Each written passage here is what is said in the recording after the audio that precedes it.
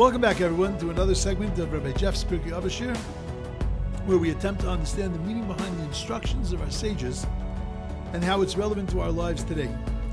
We do this, of course, using the thoughts of our teachers before us and try to make them applicable to our times. Feel free, please, to contact me with any comments or questions at rjfromlj@aol.com. Good morning, everyone.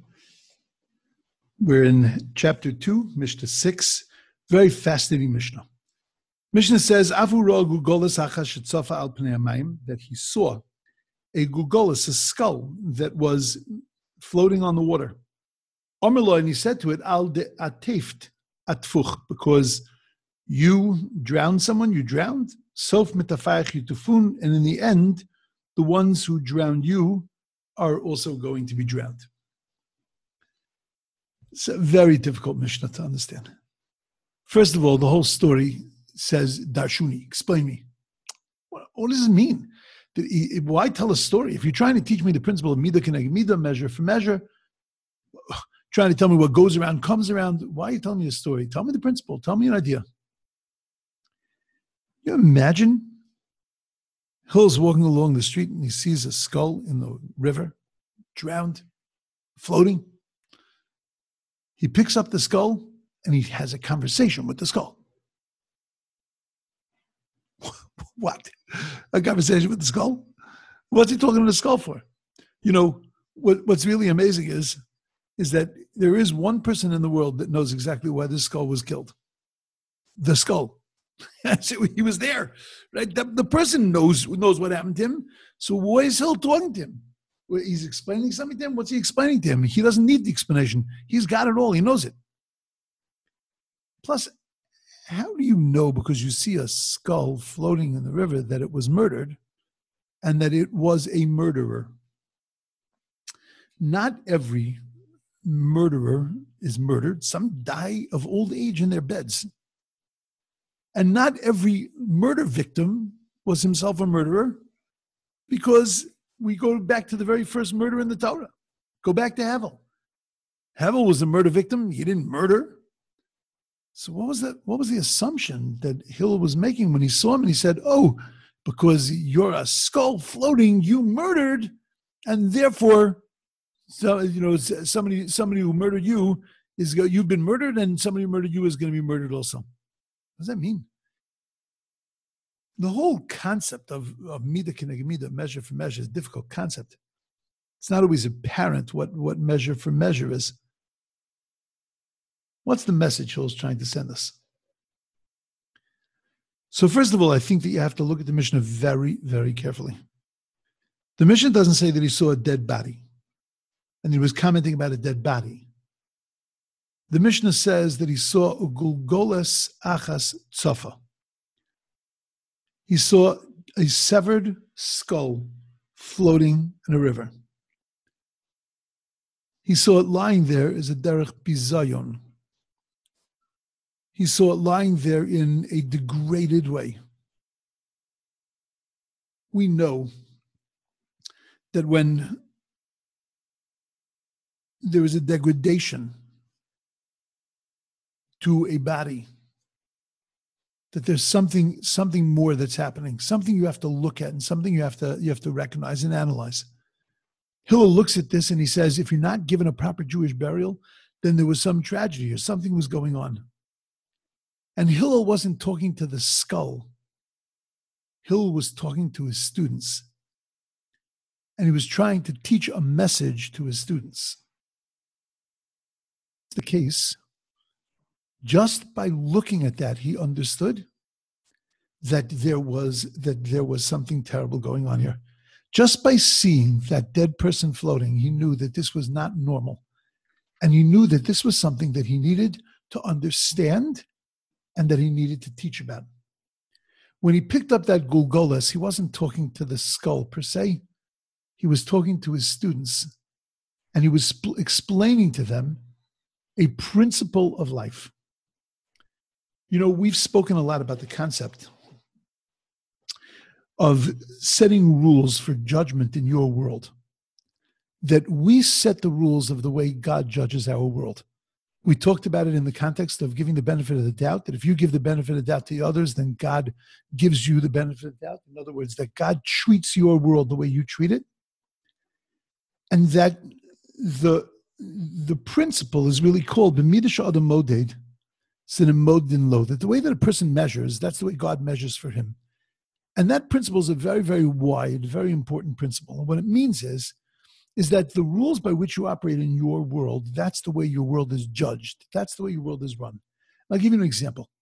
It says that Lo Charva Yerushalayim, that Jerusalem was only destroyed only because we were She'amidu Divrei al Din Torah, that they kept their laws on the laws of the Torah. What that meant is that they judged very tightly in Yerushalayim. Now, you would think that would be a good thing. That being Mamid, the law, establishing the law on the laws of the Torah, you would think would only be a great thing, that you're very tight, you're very precise, you're very careful. But the problem is that they were overly careful, that they were so tight, they were so rigid that there was no room to operate within the law. There was no mercy in that law. There was only judgment. There was only din. And there is room. There's room to be able to look at something and to take in an entire picture, to be able to understand something for what it really is. But they didn't do that. They were very rigid, very tight. And therefore, Jerusalem was destroyed because God treated us that way also. God looked at us and said, look, now is a time when I can look at you with mishpat, I can look at you with din, I can look at you in very tight parameters, or I can bend a little bit. But you don't bend. And if you don't bend, then how am I supposed to bend for you? Because you set the rules of how do we judge in your world? We judge without bending. Then I will judge you without bending. And that's why mishpat was leveled against the Jewish people. There was no rachamim. What happened to rachamim in the time of the destruction of the temple? What happened to mercy? Why didn't God show us his mercy? Because we took that away in our world. We built a world of din. There's another example that they give. Rabbi Yehuda Nasi, Judah the Prince, suffered many, many years in his life. We're going to talk about this later on in the Mishnah, but later on in the chapters. But Rebbe suffered tremendously, and he began to suffer after the following incident. He was giving a shiur, and a calf ran into the shiur room, and it buried its head under his garments. And he shooed it away by saying to it, go do what you have to do. Go to the slaughter. In other words, were you trying to hide? You're trying to run under my coat thinking that you're not going to get slaughtered? Your job is to be slaughtered. Go do your job. Go get slaughtered. And that's the way he shoot it away. And from that moment on, he suffered tremendously. The Talmud tells us that he stopped suffering some 13 years later after his maidservant his maid was cleaning the house, and there were weasels in the house. And she took a broom and she was smacking the weasels, right? The original whack-a-mole, right? Kind of game. She was sitting and smacking the weasels. And he looks at her and he goes, oh, like, don't smack the weasels. And that was the turning point. Now, why that was the turning point will be for another time. But Rabbi Yehuda Nasi suffered because he said to this calf, go do your job. Why would he suffer Yisurin? Why would he suffer bodily, physical things? Because he said to a calf to go do its job. What is the job of a calf? The job of a calf is to be slaughtered. That's the job of a calf. So why would he suffer from this?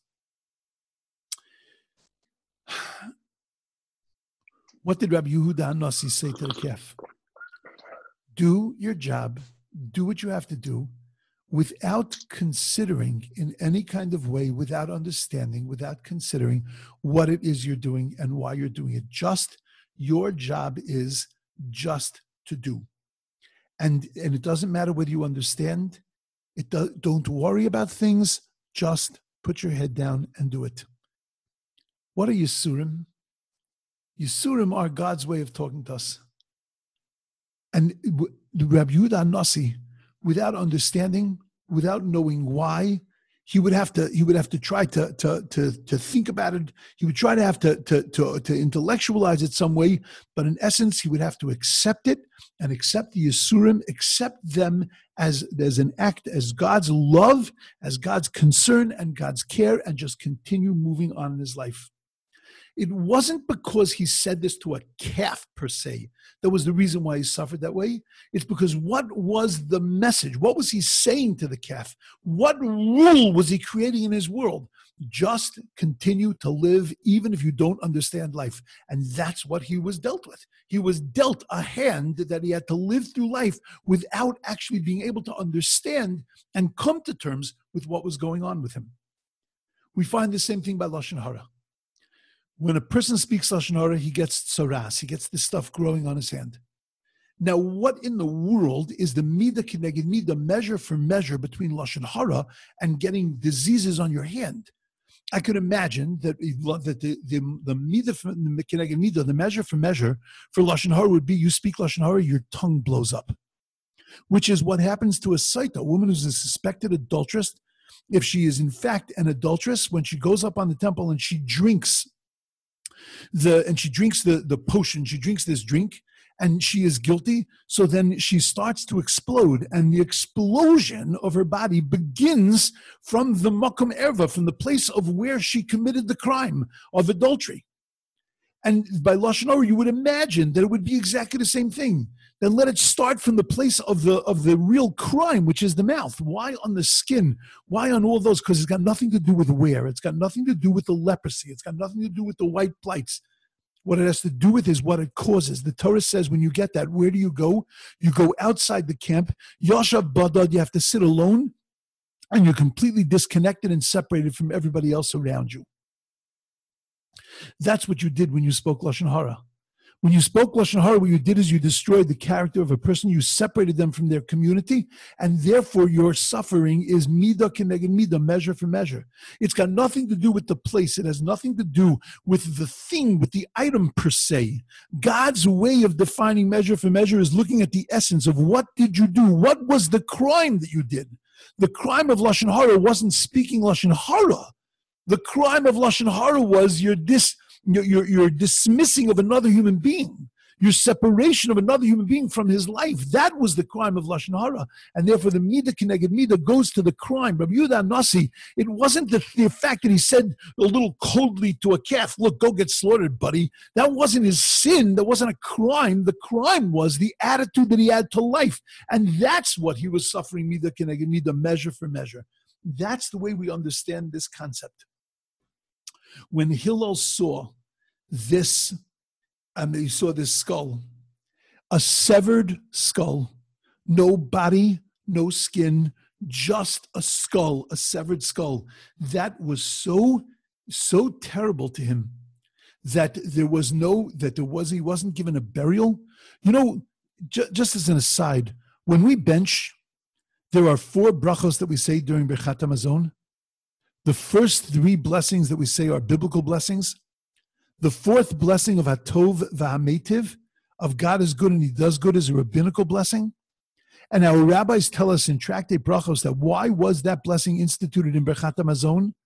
That blessing was instituted because of the Haruge Beitar, because the people that were killed in the city of Beitar, that after they were killed by the Romans, they sat there was an enormous bloodbath.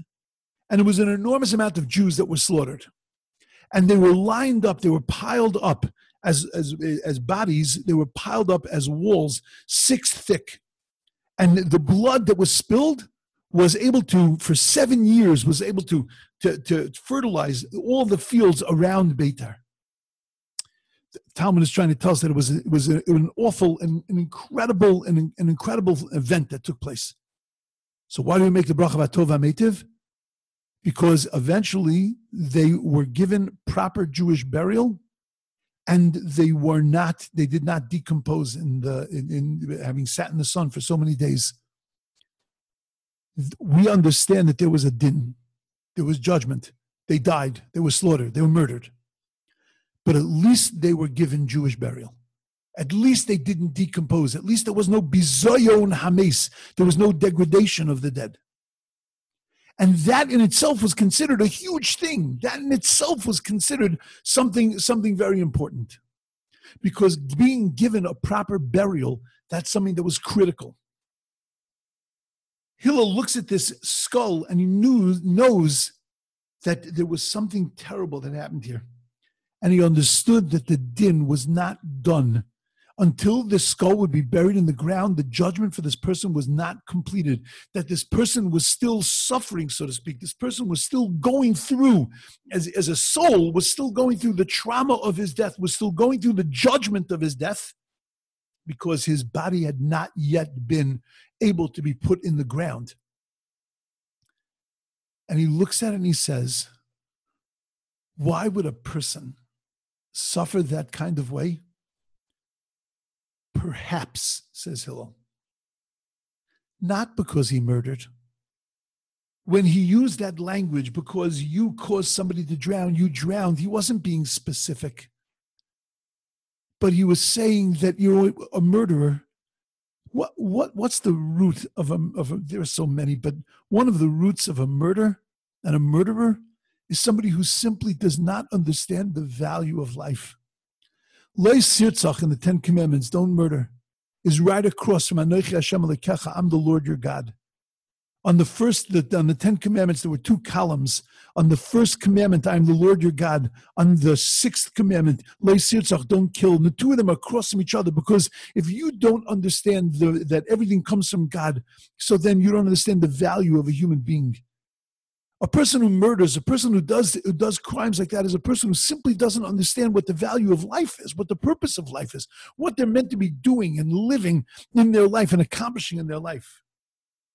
Hillel looks at a fellow who has not yet been buried, and he says that you had a problem in your lifetime.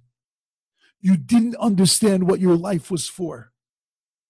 And therefore, even in your death, you're still suffering this. Even in your death, you're still going through this trauma of living a life that was meaningless, of living a life that was empty, living a life that you didn't understand what you were there for. Because we get the Olam Haba, as we've spoken about. We get the Olam Haba that we created in Olam Hazeh, that we created in this world. And this was a guy who didn't understand the value of Olam Hazeh, of this world, and therefore didn't find the proper resting in the next world. He looked at the Golgolas, he looked at the skull. It was just the skull, it was just the housing. There was no brain, there was nothing inside, there was no pneumius, it was all chitzonius, it was all external things. That's the way the guy lived his life. And he looked at it and he said that if you lived your life empty like this, so then that's the reason why you died a death that you died. That's the reason why this has happened to you. Because unfortunately, you didn't understand while you were alive what the value of life was. And the people that took your life, they don't understand it either.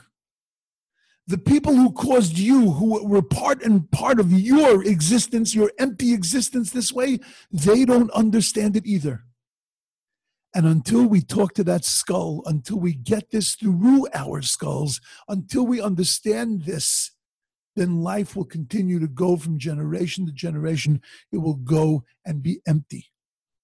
Because if all we see is just skulls, if all we see is just external things, all we see is just chitzonius, then we will never understand the real purpose and the value of things. Hillel wasn't trying to say he knew what the guy did. He had no idea what the guy did. But he knew what he could learn from that. He knew that that the guy, whatever he did, whatever crime he did to cause this terrible, horrific kind of meaningless death, had to be because at the end of the day, this guy didn't understand his life. And therefore, we need to learn a lesson from that, says Hillel. We need to understand how to recognize that there has to be a value in life. There has to be a purpose. You know, I said in the beginning of this whole corona thing, no idea. I give actually a very, very beautiful mashal. That you imagine that a person who, it says that Puranius only come to the world. Suffering only comes to the world so that the Jewish people can see the suffering and learn something from it, which is itself like it's a huge principle. But what does that mean simply? So imagine a foreigner goes to a country and there's somebody telling them a message, to the countrymen. And he's speaking in Yiddish. Who's he speaking to? If it's not a Yiddish-speaking country, he's certainly not speaking to the members of the country. He's speaking to the people that understand Yiddish. And he's shouting and he's screaming and he's talking. He's clearly not talking to them because they could never understand that. He's talking to the one that understands that language. He's talking to the one that speaks Yiddish. HaKadosh Baruch Hu is calling out to us, but he's calling out to the world in Yiddish. That's what it means. The piranhas come to the world. Things happen, but there are things that they're happening in the world so that we can understand them. They're talking in our language. Why they're happening? Not a clue. The level to which the Jewish, the whole world, but the decimation in the Jewish community, I'm not even sure that everybody's fully aware of it. Unfortunately, last week, a member of our congregation, a very, very dear friend of mine, passed away because of corona. Very, very clear. No idea why he died. It's very close to home for me. But we look at it and we say, but there's something to learn. Happens to be from this person's life. The thing to learn is how to live a life where every minute is filled with meaning. That was a beautiful thing. But even by being separated and being alone, Kadosh Baruch Hu was telling us, he wasn't saying, I'm mad at you because I don't like the way you treat your shuls. A lot of people were saying that. That's not what it was. But what he was saying to us is that, okay, so now reassess the way you are in your shuls. Just reassess. I'm not telling you who's good or bad. Just reassess.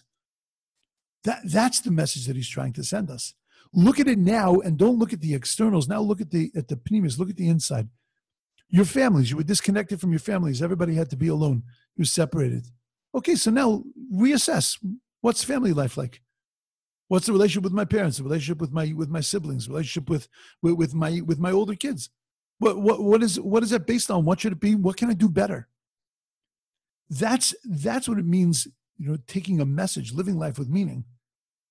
That's what Hillel did. He saw this skull, and immediately he understood that this is the problem of life, of living superficially, of living only on the outside, of looking only at the outside and not looking at the pneumius, not looking at the inside, not looking at the real meaning and purpose.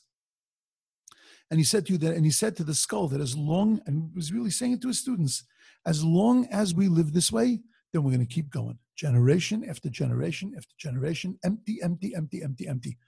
We have to stop and look and talk to the skull. Talk to the skull. Talk to the emptiness and try to analyze it, understand it. Why is it so empty? How can I fill it with something meaningful? And I think that this was Hillel's way of telling us this in a metaphor, because if he would have said it straight up, in one ear, out the other. But when he paints this image of a skull floating in a river, and he looks at it and he says, "Oh, skull, you murderer." What he's saying, skull, you emptiness, you lived a life of emptiness. Your death is empty. It's empty. Halevai. We talk to the skull and we stop the emptiness. If we stop the emptiness, then life can be filled with meaning. If we just look at a skull and say, a skull, move on, then we've learned nothing from what's going on around us. I've been talking a lot about this. That, in America, they're just opening shuls now. They're behind us a couple of weeks. And in California, they haven't opened yet. I've been sending a lot of messages, video messages, written messages, that we have mamish an incredible golden opportunity when the shuls reopen, a golden opportunity to completely redo ourselves. We have in our own lives, we have such an incredible opportunity to just redo ourselves now, what our time is spent on doing, what we find actually as meaningful. We don't need all the stuff that we've been doing. Life is really much simpler than we make it. And all of that is it's just amazing what we have a chance. We saw the skull. We saw the shell, the external shell, and we have the opportunity to look inside of it and to say, what's really meaningful and important? And I think that that's the message that Hillel is telling us in this Mishnah.